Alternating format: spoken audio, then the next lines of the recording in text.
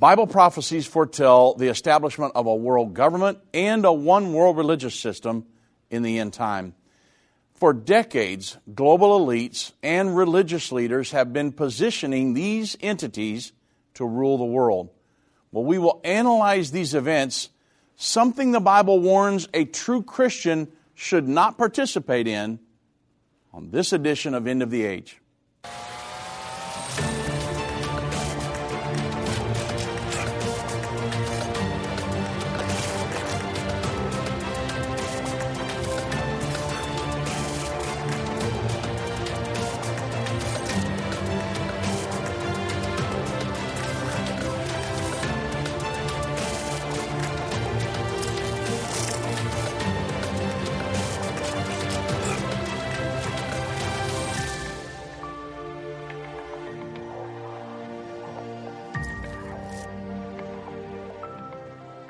Good afternoon, everybody. Thank you for joining me on this edition of End of the Age. I'm Dave Robbins with End Time Ministries. The Bible prophecy is given for many reasons. It really helps to build our faith in the Word of God, because I can use current events that are happening now that were prophesied about 2,000 to 2,500 years ago. So when we show you these events are coming to pass right now, it builds your faith in the only book on the planet that gave those prophecies. So build your faith in the Word of God. Then when we present the gospel and biblical foundational principles on how to live as a Christian, then you'll say, wow, I think these guys probably know what they're talking about. I probably need to line up to this book. So that's one reason. It also gives us timelines and things to follow, events to watch for, knowing how close we are to the second coming of Jesus Christ. Puts a sense of urgency in us. Hey, I need to probably prepare for that day. But it also kind of gives us a list of things that we cannot participate in the end time. Number one, I can't take the mark of the beast, because the Bible gives that says that there are consequences for that. There's actually, you take the mark of the beast, pledge allegiance to the Antichrist, there's eternal damnation as a reward for that. However, there's other things. The world government I don't want to participate in that. I don't want to be involved in the world army that comes down against Israel to battle of Armageddon. But my subject today, the world religion, that's something that a true Christian cannot participate in. A true Christian should never participate in ecumenism. All of these Protestant churches going back home to the Mother Catholic Church. And I should never participate in any type of interfaithism, where all of these religions around the world are gathered under one umbrella, a belief system that, hey, there's many ways to heaven, and that there are, the pluralism of religions is willed by God, and I can call God Buddha and be a Buddhist, but yet I'll make it to heaven. That's something you cannot get caught up in as a true Christian, because God's going to judge that entity before it's over with. And there's only one way to be saved, and that's it. And so it's very important that you understand the prophecies of the Bible, because there are some warnings. Now, we don't teach prophecy as fear. We teach it as hope, faith, love, that let's prepare for the great revival that's coming in the near future, and then to get out of here when the Lord comes back. That's what we teach prophecy for. But we also have to talk about some of these things that you, as a Christian, cannot participate in. Okay, so the tablet. They published an article called, the title of the article, "The Pope Says That is a Refusal to Accept Vatican II is for church." And so what it's talking about here, and I'm going to get off into Vatican II here in just a little bit and tell you what all that was about. But Pope Francis has repeatedly stressed that the aim of his pontificate, the whole reason he's a pope, is the implementation of the council, Vatican Council II. Pope Francis said that the refusal to accept the reforms of the Second Vatican Council II for the Catholic Church is the major problem facing the Catholic Church today. People who did not want to adhere to the reforms that was implemented or the decrees that were given at Vatican II. Pope Francis, who he was speaking to, or during an interview with the editors of the European Jesuit journals, and he also spoke about Ukraine, and he warned that those seeking to roll back Vatican II reforms have gained a strong foothold in the United States. And he said that the current problem of the church is precisely the non-acceptance of the Vatican Council, and restorationism has come to gag the council. The number of groups of restorers, for example, in the United States, there are many, and that is very significant. So Francis has, according to the article, Francis has little time. He's very impatient with the opponents of Vatican II. He has repeatedly stressed that the aim of his pontificate is the implementation of the council and its edicts, and that those who reject it, here it is, do not stand with the church. Now imagine being a Catholic individual who did not like the reforms of Vatican II, and then the Pope says, you don't stand with the church if you're not for Vatican II. And so think of that position. Those who do not stand with the Vatican II do not stand with the church. The article says over the last 9 years, the Jesuit Pope has faced strong opposition to his pontificate, mainly from groups in the United States, Europe, and Latin America. And they discuss the loosening of his rules, allowing for divorced and remarried to receive communion, and his focus on issues such as the environment and the plight of the refugees, his refusal to follow the monarchical model of the papacy. And liturgical traditionalists remain incensed by his restrictions on the old rite. There are many people who do not like the reforms of the church, Catholics, that do not like the reforms of Vatican II. And I'll explain to you that in great detail here in just a moment. The church saying that, hey, we need to have dialogue with other religions, and we need to have dialogue with the Protestant daughters that have broke off of the Catholic Church over time. I'll give you a better explanation here after the break. But folks, we're talking about, and this is leading to, the prophesied one world religion. Revelation 13 is devoted specifically to end time events. Verses 1 through 8 describe the one world government. 11 through 14 focus on the one world religion along with the false prophet. And then 16 through 18, talking about the mark of the beast. They outline the Antichrist global economic sanctioning system in the end time. And so it's all leading us towards the master plan of the dragon. The Bible says the dragon, or Satan, gives this entity its seat, power, and its great authority. This is where they get their authority from. The world religion and the world government is from Satan himself. And we'll talk about it more on the other side of the break. Satan and the elites of this world don't want you to understand the timeline leading to the second coming of Jesus. You can pinpoint where we are in the end time, understand how you fit in, and be filled with hope in God's plan by watching The Future According to Bible Prophecy. Go to endtime.com/future or call 800-END-TIME. That's 800-363-8463. Move Mountains with Irvin Baxter. This book by Irvin's grandson provides 30 days of devotion that will enhance your relationship with God and others. Authentic illustrations from early morning devotions at End Time will help you find your purpose and eliminate fears. Commit to taking this 30-day journey and experience real life change. Get your book for only $14.99. Call 1-800-363-8463 or go to endtime.com/move. Hi, I'm Judy Baxter. When Irvin and I got married, we didn't realize that our calling would be a prophetic ministry. Since we started End Time Ministries, there have been many times we weren't sure how we would pay the bills. but God has always provided. We started with the magazine, then went on radio and TV, and now we have the Jerusalem Prophecy College in Israel and online and End of the Age Plus.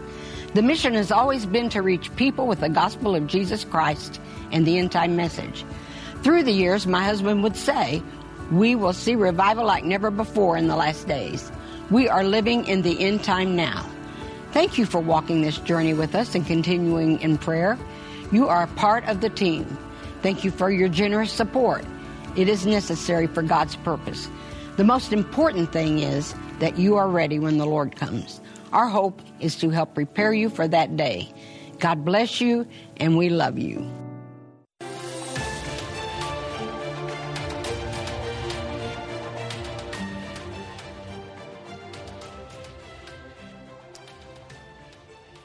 The goal of the Antichrist will be to lord over this global government and to force every human to pledge allegiance to him or to actually worship him. Revelation 13:8, Bible says, and all that dwell upon the earth shall worship him whose names are not written in the Lamb's book of life, slain from the foundation of the world. Make sure your name is written in that book by being born again. So in order for this to be fully realized, the Bible says the Antichrist will have two methods of enforcement. Number one, he will form an alliance with the largest religious organization in the world, Christianity, I should say quote-unquote Christianity, and with the leader of the one-world religion, the false prophet. The penalty for nonconformity will be the one-world religion, to this one-world religion will be death, eventually. According to Revelation 13, the Bible says, and he had power to give life unto the image of the beast, and that the image of the beast should both speak and cause that as many as would not worship the image of the beast, that they should be killed. Secondly, he will implement a system of economic control upon the human race, more commonly known as the mark of the beast, and those who will not participate in this system will not be able to buy or sell or function in society, and it's going to make it so they can't function in society at all. It's going to be very, very, very difficult. To economically sanction an individual, yes, that surely will sting. However, to murder under the guise of Christianity those who will not comply sounds incomprehensible. But that is until you consider that there are world leaders who have already proposed this exact course of action.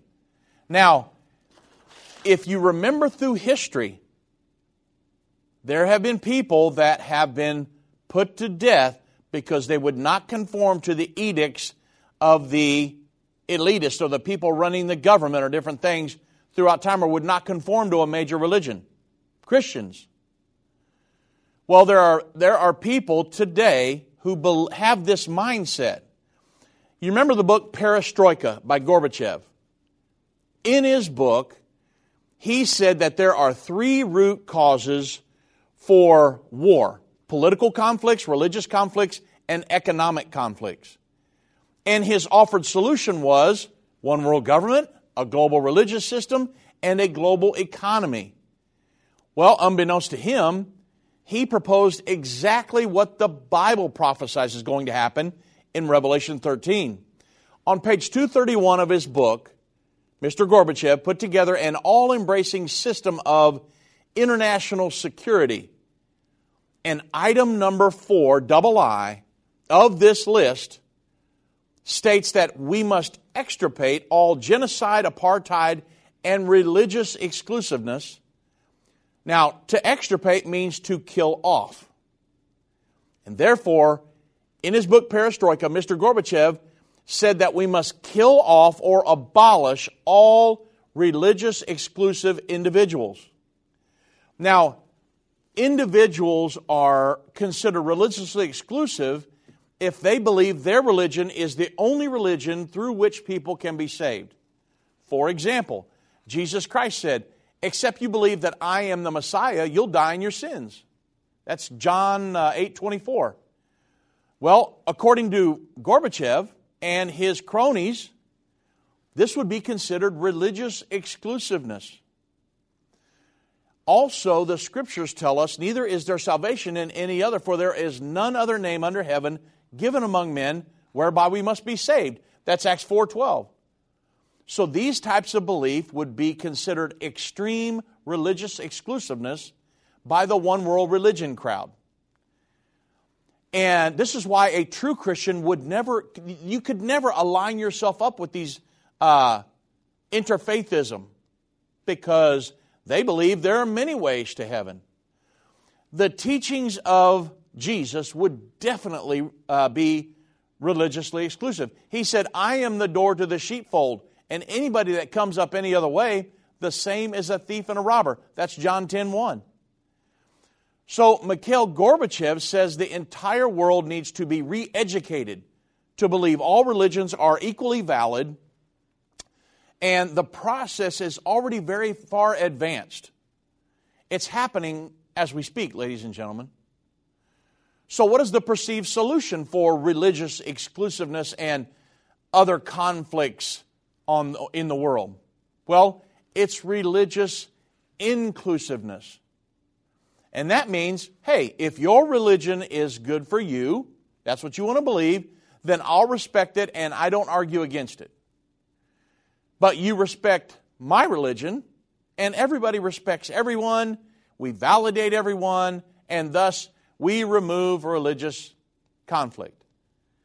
Well, of course, that's diametrically opposed to the Bible. Yes, we are supposed to all get along and love everybody, but Jesus said, go ye into all the world and make disciples of them, baptize them, teach them, in order to convert them. Right? That's the Great Commission. And that's the concept, though, this interfaithism, that's the concept being considered today among the intelligentsia of our world. And it is filtering down into the general populace. Just everybody get along. Everybody's going to be saved, no matter what they believe, no matter whether they believe in God or not. They're all going to make it to heaven. I actually just watched a very influential religious leader that said that recently. And I thought, you've got to be kidding me. Very influential. Actually, he said it a few years ago. But in the grand scheme of things, this is a 2,000-year-old prophecy, folks. And this is what people are being fed today. And so many people are buying into it. Hey, everybody's going to be saved. That's not what the Bible says. And so this term interfaithism is somewhat of a new term among us, relatively. However, many of our most famous political and religious leaders have actually embraced interfaithism. You remember one of those, President George Bush, in an interview, he said that Muslims, Jews, and Christians all pray to the same God and that they are all going to heaven. I have a clip for you. Let's listen to it. Do we all worship the same God, Christian and Muslim? I think we do. We have different routes of getting to the Almighty. Does bin Laden, does Abu Musab al-Zarqawi pray to the same God that you and I do? I think they pray to a false God. Otherwise, they wouldn't be killing innocent lives like they have been. Do Christians and non-Christians, do Muslims go to heaven, in your mind? Yes, they do. Well, there you have it. President Bush said that Christians and Muslims can all go to heaven. Would you say that a Muslim will make it? Don't even believe Jesus was God or that Jesus died on the cross? That's the very essence of our Christian belief system. That Jesus Christ came and died on the cross. He died, He was buried, He rose again. That's the gospel of the kingdom of God. That's the gospel by which you are saved, according to 1 Corinthians 15, 1 through 4. The death, the burial, the resurrection of who? Jesus Christ. But you see these bridges that have been built over this Grand Canyon of differences, but they had to build those bridges. Why? For the cause of the world community. This world religious system is being established to make sure they gather the religions of the world for the cause of the world government. It's Revelation 13. The entire chapter is devoted to this. And so what President Bush is speaking of here is that's religious inclusiveness or interfaithism. Now, there have been many efforts over the years to unite all religions to interfaithism. 1893, the first Parliament of World's Religions. You see, this didn't start yesterday. Back in 1893, the first Parliament of World's Religions was held in Chicago, and its stated goal was to cultivate harmony among the world's religions and spiritual communities and to foster their engagement with the world and its guiding institutions in order to achieve a just, peaceful, and sustainable world. They were talking about sustainability all the way back then, way over 100 years ago. And actually, it was way ahead of its time because not much happened on interfaithism for about the next 80 years or so. But then when was it? There have been many efforts. In August of 1985, you remember, several things happened. Different religious gatherings of Jews, Christians, Muslims. In August of 1985, Pope John Paul II visited Morocco, you remember. And Pope John Paul II, when he visited Morocco at the invitation of King Hassan II, and he became the first pope to visit an officially Islamic country at the invitation of its religious leader. And there at the historic meeting with thousands of Muslim youth in Casablanca Stadium, he said that we believe in the same God, the one God, the living God. We, both Christians and Muslims. The Pope actually made that statement. But I told you that Muslims don't even believe Jesus was God. I mean, do Christians and Muslims believe in the same God? I'm asking you, do you believe that? No, absolutely not. Again, Christians believe Jesus is God and that He died on the cross for all humanity. Muslims do not believe Jesus is God and deny that He died on the cross. Could you say that individual would be saved? I can't. You say, well, wow, that's a bold statement. I understand. But the fact of the matter is, we got to teach the Bible, folks. So now interfaithists were taking huge leaps of blind faith. I mean, this continued in 86 when Pope John Paul II convened the World Day of Prayer. Pope John Paul was convinced that prayer could bring believers together, an idea that inspired the 86th World Day of Prayer in, where was that? Assisi, Italy. And this was an unprecedented gathering at the Pope's invitation. It drew leaders of Jews, Buddhists, Shintoists, Muslims, Zoroastrians, Hindus, Unitarians, traditional African and Native American religions, and many others together under the roof of the Basilica of St. Francis.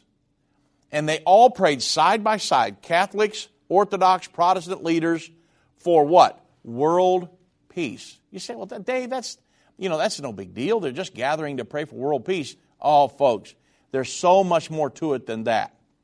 If you understand the goal and why all of this was put together, in 93, the Parliament of World's Religions was held in Chicago again on the 100th anniversary of the first Parliament of World's Religions. And at that meeting, Catholics, Protestants, Hindus, Jews, Muslims, Sikhs, Astorians, Wiccans, which are witches. I mean, they want everybody on board with this. Indigenous people, and many other were in attendance. And at this meeting, this is the goal of all of this interfaithism, folks. At that meeting in 1993 in Chicago, a global ethic was adopted, a global belief system. It was authored by eminent Catholic theologian Hans Küng. And a global ethic, again, it's a global belief statement. The essence of the global ethic can be captured in 3 quotes from the document. Number 1, it said that we affirm that a common set of core values is found in the teachings of the religions and that these form the basis for a global ethic that all religions can agree upon. Because prior to that, most of them didn't even talk to each other because they thought, well, hey, we believe that we're the only ones that have the plan of salvation. We believe we're the only ones, okay? And so they didn't even really, there was no dialogue. Also, this global ethics said that there already exist ancient guidelines for human behavior, which are found in the teachings of the religions of the world, and which are the condition for a sustainable, here it is, world order. We want to gather these religions together and to get them to advocate for the world governing system. And then then Hans Küng put together, and it says, we must sink our narrow differences for the cause of the world community. There it is, the world government, practicing a culture of solidarity and relatedness. Now, think about that. Sink our narrow differences between the religions. Narrow differences such as, was Jesus God or was he not? Was he the Messiah that we have been looking for or was he not? Was Jesus crucified on the cross or was he not? Narrow differences, folks. Or is Allah God? Or is Jehovah God? Or is Brahma God? Narrow differences? I mean, that's what they said in the global ethic. Why? So the internationalist can realize the dream of a world community or a world government. And this is the thinking that drives interfaithism. Again, these are things that you absolutely, as a Christian, a true Christian, you absolutely cannot be a part of that in the end time. Because it's not based on the truth, and they're basically telling people that, hey, you can be saved when they will not be. What a travesty. And God's not pleased with that. So that brings us to the ultimate goal of interfaithism. Interfaithism actually realizes there are two major religions on the earth, Islam and Christianity. Islam claims about, 1.57 billion followers, which is about 23% of the world's population. Christianity claims 2.2 billion followers, about 33% of the world's population. Now, together, Islam and Christianity, you've got 56+% of the world's population. If you're going to start a world religion, that's where you're going to start, right? And so we'll talk about it more when we get back. Whether it's a global pandemic, threat of war, or floundering economies, end-time events are happening around the world every day. How can you have peace in a world of such great uncertainty? With the End Time magazine subscription, you can gain a deeper understanding of current events and its prophesied repercussions. End Time magazine's exclusive content and prophetic insight allows you to understand where we are in the end time. It will give you peace when horrific news and events happen.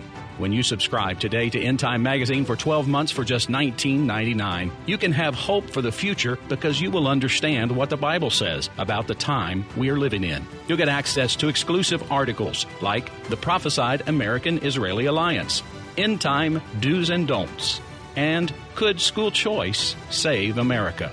Subscribe for you or a friend right now. Go to endtime.com or call 1-800-END-TIME. That's 1-800-END-TIME.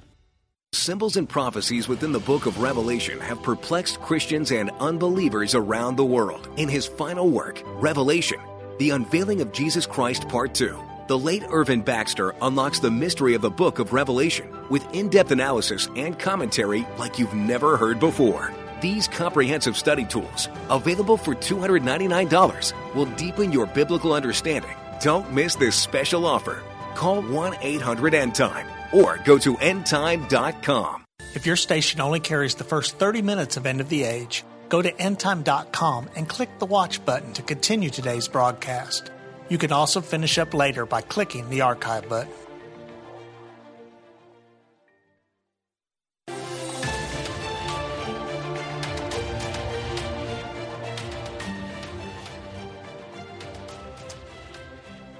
Now, the interfaith movement says that if these two religions, Christians and Muslims, could form an alliance together, then they could bring the entire world together, the religions of the world. So with the goal of the world government in mind, interfaithism is the mechanism being used by the global elite to unite all the religions of the world. Doesn't matter what you worship, that's irrelevant to them because they've got a goal of this world government in mind. Whether you worship the sun, the moon, the stars, you worship thousands of gods, they absolutely could care less. Now, I remember when Mr. Robert Mueller, He was an assistant secretary general. He proposed the United Nations of Religions. And he was the assistant secretary general to 3 secretary generals at the United Nations. He worked at the UN for 38 years. And he was an open advocate of a one-world government.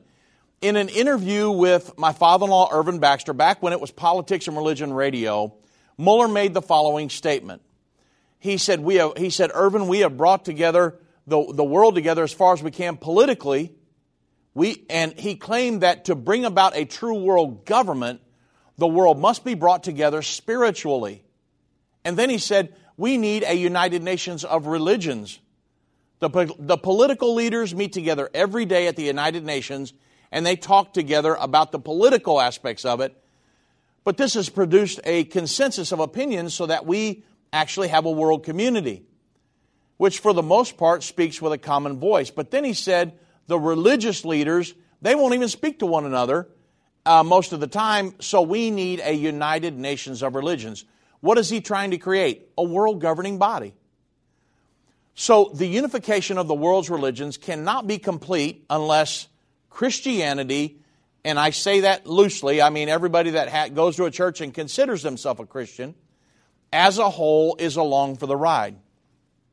Consequently, the almost 500-year-old rift between Catholics and Protestants that started back in the 1517 at the Reformation, they believe that has to be mended, right? So under this, the internationalists have implemented a 2-pronged approach to establishing the global religious system: interfaithism and ecumenism. So when we talk about uniting Christianity under ecumenism, and I'm getting to Vatican II. Just have a little. I'm getting there, which there are my original article. But I had to go through all of this. I got to set the stage. So ecumenism is the movement promoting unity among the Christian churches, the Catholic Church, the Protestants that broke off of that, among the Christian churches and all of those denominations: Episcopalians, Lutherans, Baptists, Methodists, Nazarene, all down the line. The effort to unify all Christians the ecumenism began in earnest with Vatican Council II in 1962. Tom Ryan, who was the director of the Loyola Institute for Ministry, he stated this: this shift at Vatican II included the Catholic Church's attitude towards other religions, and before Vatican Council II, Catholics weren't supposed to even visit each other's denominations and their houses of worship. He said this, very important: Catholics looked down on other religions and thought of them as condemned to hell. If you weren't a Catholic, you were hellbound, prior to Vatican Council II. So, now, Vatican Council II. This goes back to my original article where Pope Francis was saying, if you're not on board with Vatican Council II, you're not part of the church. He said that yesterday when I got the article. So, Vatican Council II.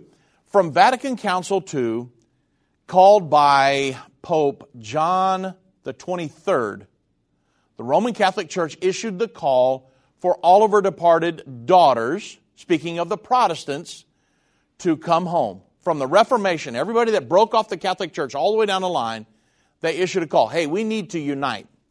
And the compelling argument behind the call to the Protestants was the words of Jesus himself. They said, hey, that they all may be one, as thou, Father, art in me, and I in thee, and that they all also may be one in us, that the world may believe that thou hast sent me. That's John 17:21. And then John 13:35. By this shall all men know that ye are my disciples, if you have love one for another. So the Catholic Church said, in essence, look, how can we ever win the world when we as Christians are so divided? But remember in the background, the goal of all of this is world government. Okay? You got to keep that in mind. So, there was a powerful appeal to this argument. After all, who would not want all Christians to be united together. Well, hence Pope Francis's position earlier in the article that I read, those who do not stand with the Vatican Council II do not stand with the Catholic Church. He's dealing with a lot of people in the Catholic Church that do not adhere to Vatican Council II.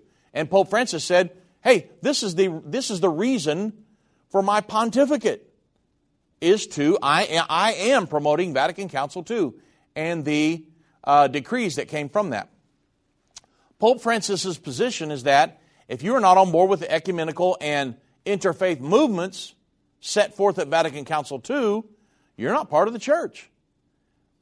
And he is incensed because liturgical traditionalists within the Catholic Church do not want to abide by the changes set forth from Vatican Council II. Well, that's not all. There is a real problem with the ecumenical movement.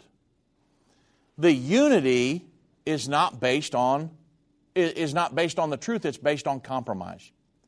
The fatal flaw with the ecumenical movement from the outset was that this call to unity was based on compromise rather than the truth. I mean, there were the reasons that the different churches formed is they would get a little more light. They would study the Bible and they would say, hey, this church isn't doing some of the things the Bible says, so we're going to move over and start our own new movement. And then some people would break off of them, and some people would break off of them. And that's how you got all the different religions today, the Protestant religions. Well, the problem is that some of their long-held beliefs that originally broke them away from the other religion and those biblical truths that our religious forefathers, back in the book of Acts, that they had worked and died for, were cast aside like so much obsolete baggage. They were all joining in unification of this belief system, but they were pushing the doctrines under the rug. And if the call for unity had been based on truth, Christians could have just come together and prayerfully sought out the truths around which they should unify. And they could have said, look, let's pray and study until we know what the Bible actually teaches. And then we could have had a true Christian rebirth and revival. That's not what happened.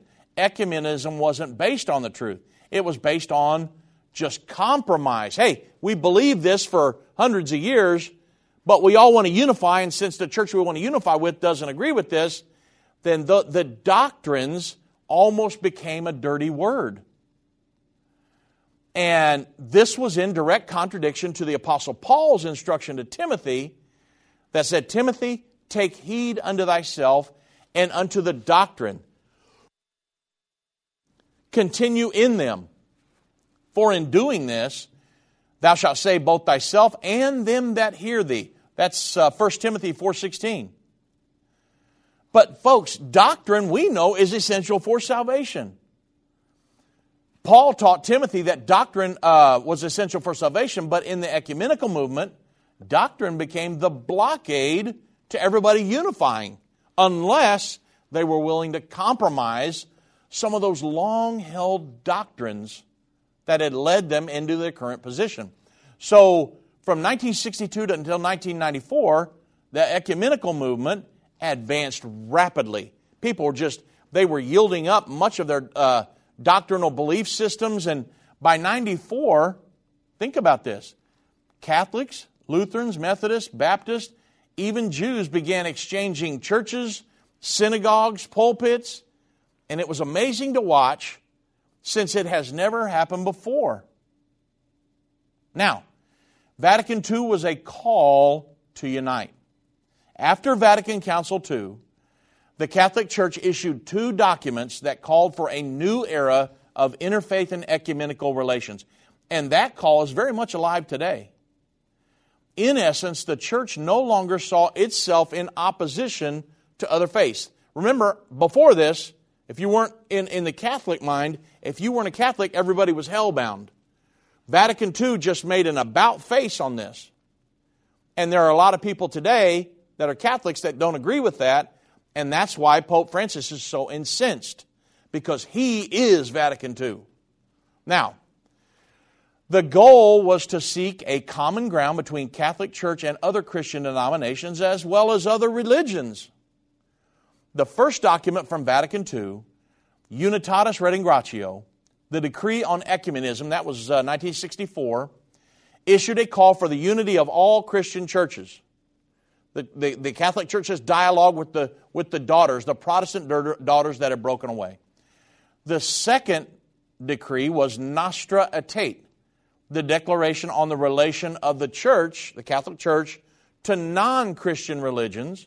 That was in 1965. For the first time, it encouraged interreligious dialogue with the Catholic Church and other religions, not necessarily Protestants, but Buddhists and Zoroastrians and all kinds of religions. So as I previously stated, this is an effort by the Catholic Church to unite every religious entity, both Christian and non-Christian. Why, though? That's the question. The goal isn't to bring Protestants and those other religions to salvation. And we know that because the Church is declaring that these people are already saved. Now remember, this is post-Vatican II. For instance, the New Catholic Catechism that was issued in 1994. You can look this up yourself. I just saw one the other day in a half-price bookstore right here in Garland, Texas. It states, their Catholic Catechism in 94 states the Muslims are saved. It states this, and I'm quoting from the Catechism, the Muslim, and you can look it up online even.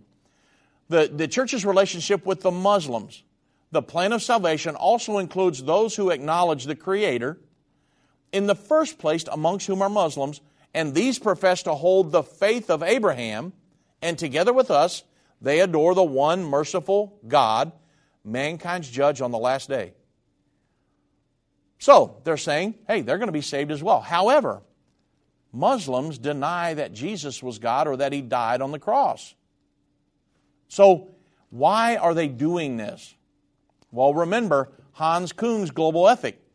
We must sink our narrow differences for the cause of the world community, practicing a culture of solidarity and relatedness. World government. Remember, the global leaders see the unification of the religions of the world as a solution to the global religious conflicts. Remember Gorbachev's book, Perestroika. And so at this point, these conflicting doctrines are seen as a stumbling block to the ultimate goal of a world governing body. Hence the quest for unity by the Catholic Church and others that is still being promoted today. Now, it's a lot of history, folks, but we're going to get into more of it and more of what the future holds on the other side of the break. I've been part of the End Time family from the beginning over 30 years ago when my parents, Irvin and Judy Baxter, began ministry from the recliner in our living room. My name is Jana Roberts. I have the pleasure of connecting with our incredible partners every day. End Time is a small nonprofit that runs a high-traffic website, a daily TV and radio show, the Prophecy College in Jerusalem, and more. Although we have less than 30 team members, we are able to serve tens of millions of people each month.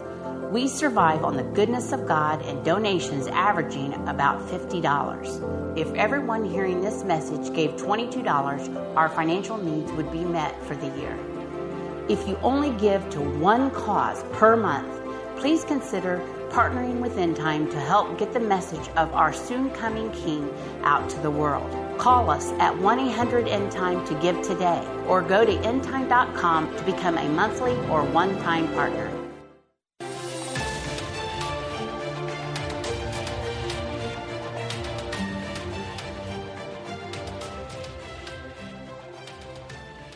So, the move towards a one-world religious authority is alive and well today.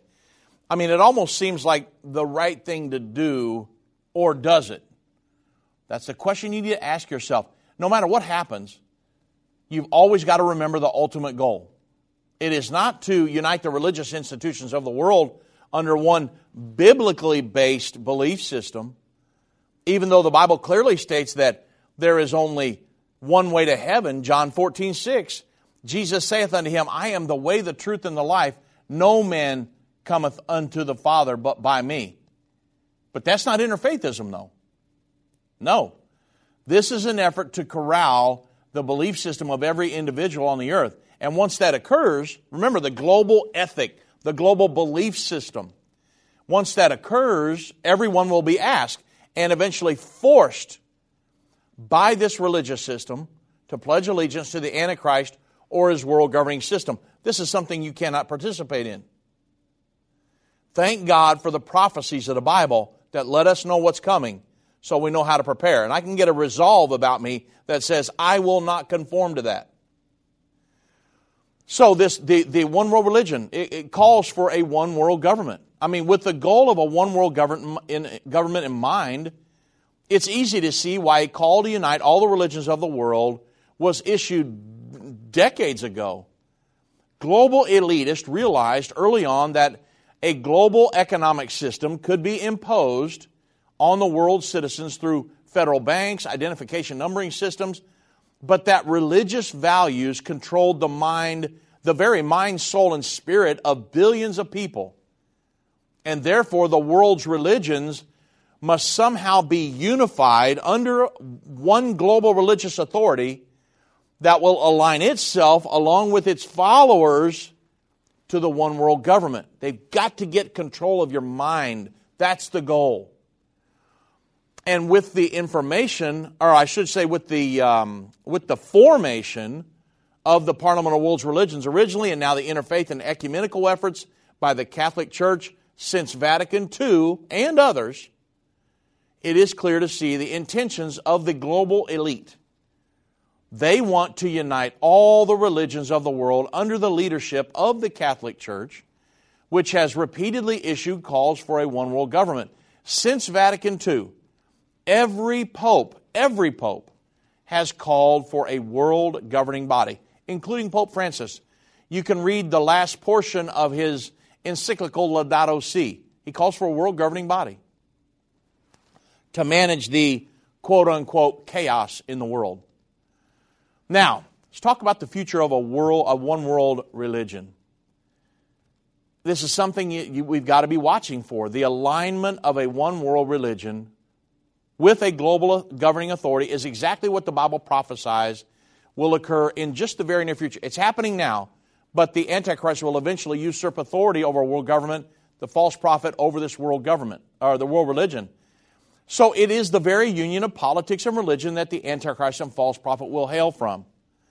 And with that said, though, how will Bible-believing Christians recognize it to ensure that they never pledge allegiance to such a system in any way, shape, or form? Well, remember the alliance of these two beasts in Revelation 13. Revelation provides us with two specific snapshots of the world during the final 3.5 years preceding the Battle of Armageddon and the second coming. Revelation 13 depicts two beasts in alliance together. The first beast represents the one world government, the Antichrist, and the second beast portrays the one world religion led by the false prophet. And this same picture that was given in Revelation 13 is also given in Revelation 17 and 18. And it prophesies an alliance between a world government and a world religion. And both of these prophecies portray the world as it will be just before Armageddon and the second coming of Jesus Christ. And it's very important for all of us who live in the end time to understand the role of the one world religion. It's not going to be the true religion, but a false religion. So it is as if there is a warning coming from God here. And it's so important that out of the 22 chapters of the book of Revelation, God devoted 3 whole chapters to the one world religious system and the destruction thereof. I mean, the Bible prophesies that most people, even many churchgoers, will become part of this one world religious system. The Bible says, all that dwell upon the earth shall worship him, whose names are not written in the Lamb's book of life, slain from the foundation of the world. That's a very key scripture. Everyone whose name is not found written in the book. Revelation 13:8. The Bible is very clear that in the end time, there will be those that... I'm going to go over this real slow. The Bible is very clear that in the end time there will be those that will think they are saved, but they're not. What a dangerous position to be in. But I don't want to go into the arms of this world religious system that say, everybody's saved, but I'm really not. Matthew 7, verses 21 through 23. The Bible says, not everyone that saith unto me, Lord, Lord, shall enter into the kingdom of heaven, but he that doeth the will of my Father which is in heaven. Many will say to me in that day, Lord, Lord, have we not prophesied in thy name, and in thy name cast out devils, and in thy name done many wonderful works? And then the Bible says, and then God will profess to them, I never knew you. Depart from me, you worker of iniquity. Oh, I don't want that to happen to me. I want to make sure I know what the Bible says and tells me how to be saved, and then I'm not going to move off of that, period. You can't pull me off of that. Not going to happen. If God will help me, I'm going to make it. And I want you guys to make it as well. Along with the rest of the world, they will join themselves with and pledge allegiance to the one world religion. The best way to avoid this is to recognize this institution for what it is and to obey the true plan of salvation given by the apostles in the New Testament. Jesus called this plan of salvation being born again. And for a complete explanation of how to be born again, get the free copy of the brochure, What Do You Mean Born Again? By calling 1-800-END-TIME or visit endtime.com. Secondly, you got to know and understand biblical truths. One of the things that I deal with a lot here at End Time Ministries, with not everybody obviously, but there people will call in trying to push a new doctrine or a new belief system on me. And I'm dealing with biblical illiteracy in our society. People that just know a surface knowledge of the Word of God, if that sometimes. And thank God for those of you that call in and you've been educated over the years and you've just kind of dove into the Word of God and you've got a working knowledge of that. Wow. How important will that be in these times coming up? The Bible says, John 8:32, and you shall know the truth, and the truth shall make you free. People who do not know the truth, they're in bondage. And this will impede one's ability to fulfill God's purpose in our lives. John 5:39 says, search the Scriptures, for in them ye think ye have eternal life, and they are they that testify of me. Man, folks, know your Bible in the end time. The Bible is the only book that can reveal how many gods there are. Of course, there are one, Deuteronomy 6:4. That can share the story of what that one God's redemptive plan for the human race is. That can show how to be saved. Teach you how to live as a Christian once you are saved. Preparing you for eternity. And to give you the knowledge and confidence to teach and to lead others to Christ. And to tell you which church is true and which church is false, and to provide prophecies written thousands of years ago, which are coming to pass right now. Folks, the Bible's the only book that can do that. There's no self-help book. There's no seminar you can go to. It's the Bible. Now, in the end time, a working knowledge of the Word of God is of utmost importance. Why?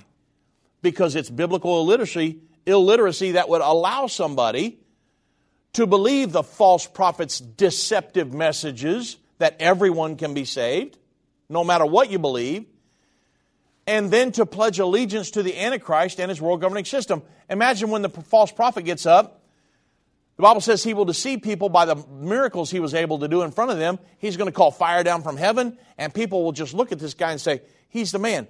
And he'll say, I want you to pledge allegiance to this world governing leader. And I'm telling you, the Bible says everyone whose name is not written in the Lamb's Book of Life will do that.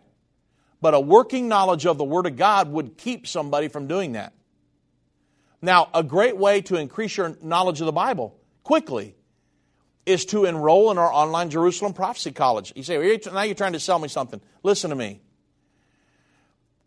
The Jerusalem Prophecy College is super easy. It's designed to bring you from spiritual. You say, Dave, I don't even know where to start. The Jerusalem Prophecy College. It's very cheap. It's very easy. And it will bring you from spiritual infancy to spiritual maturity very quick.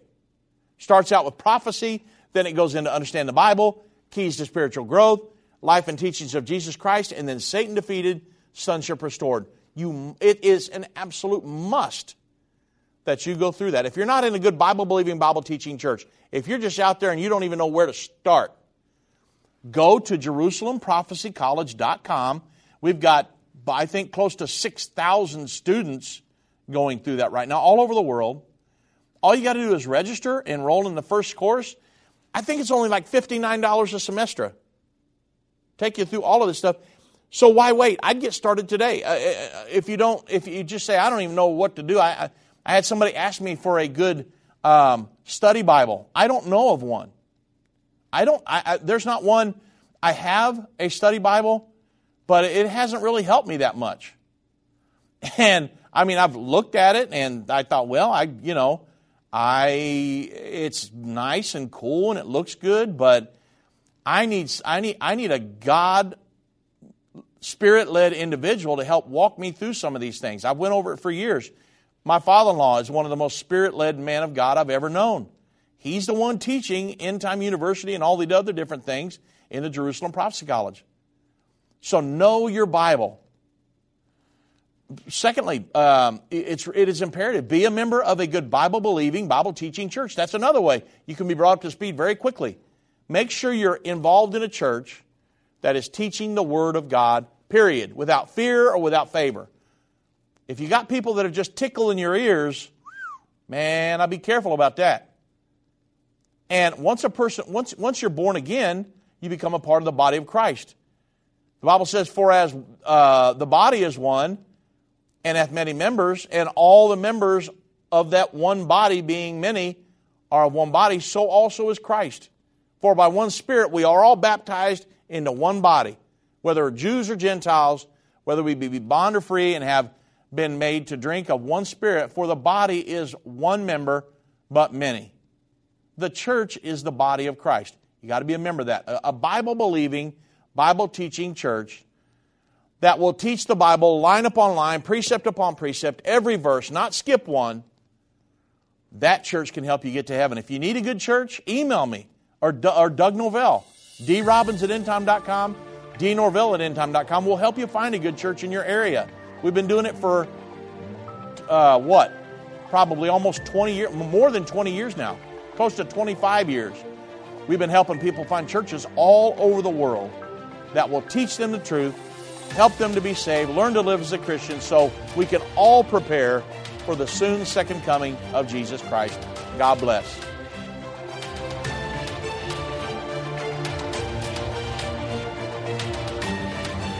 This has been End of the Age, brought to you by the faithful partners of End Time Ministries.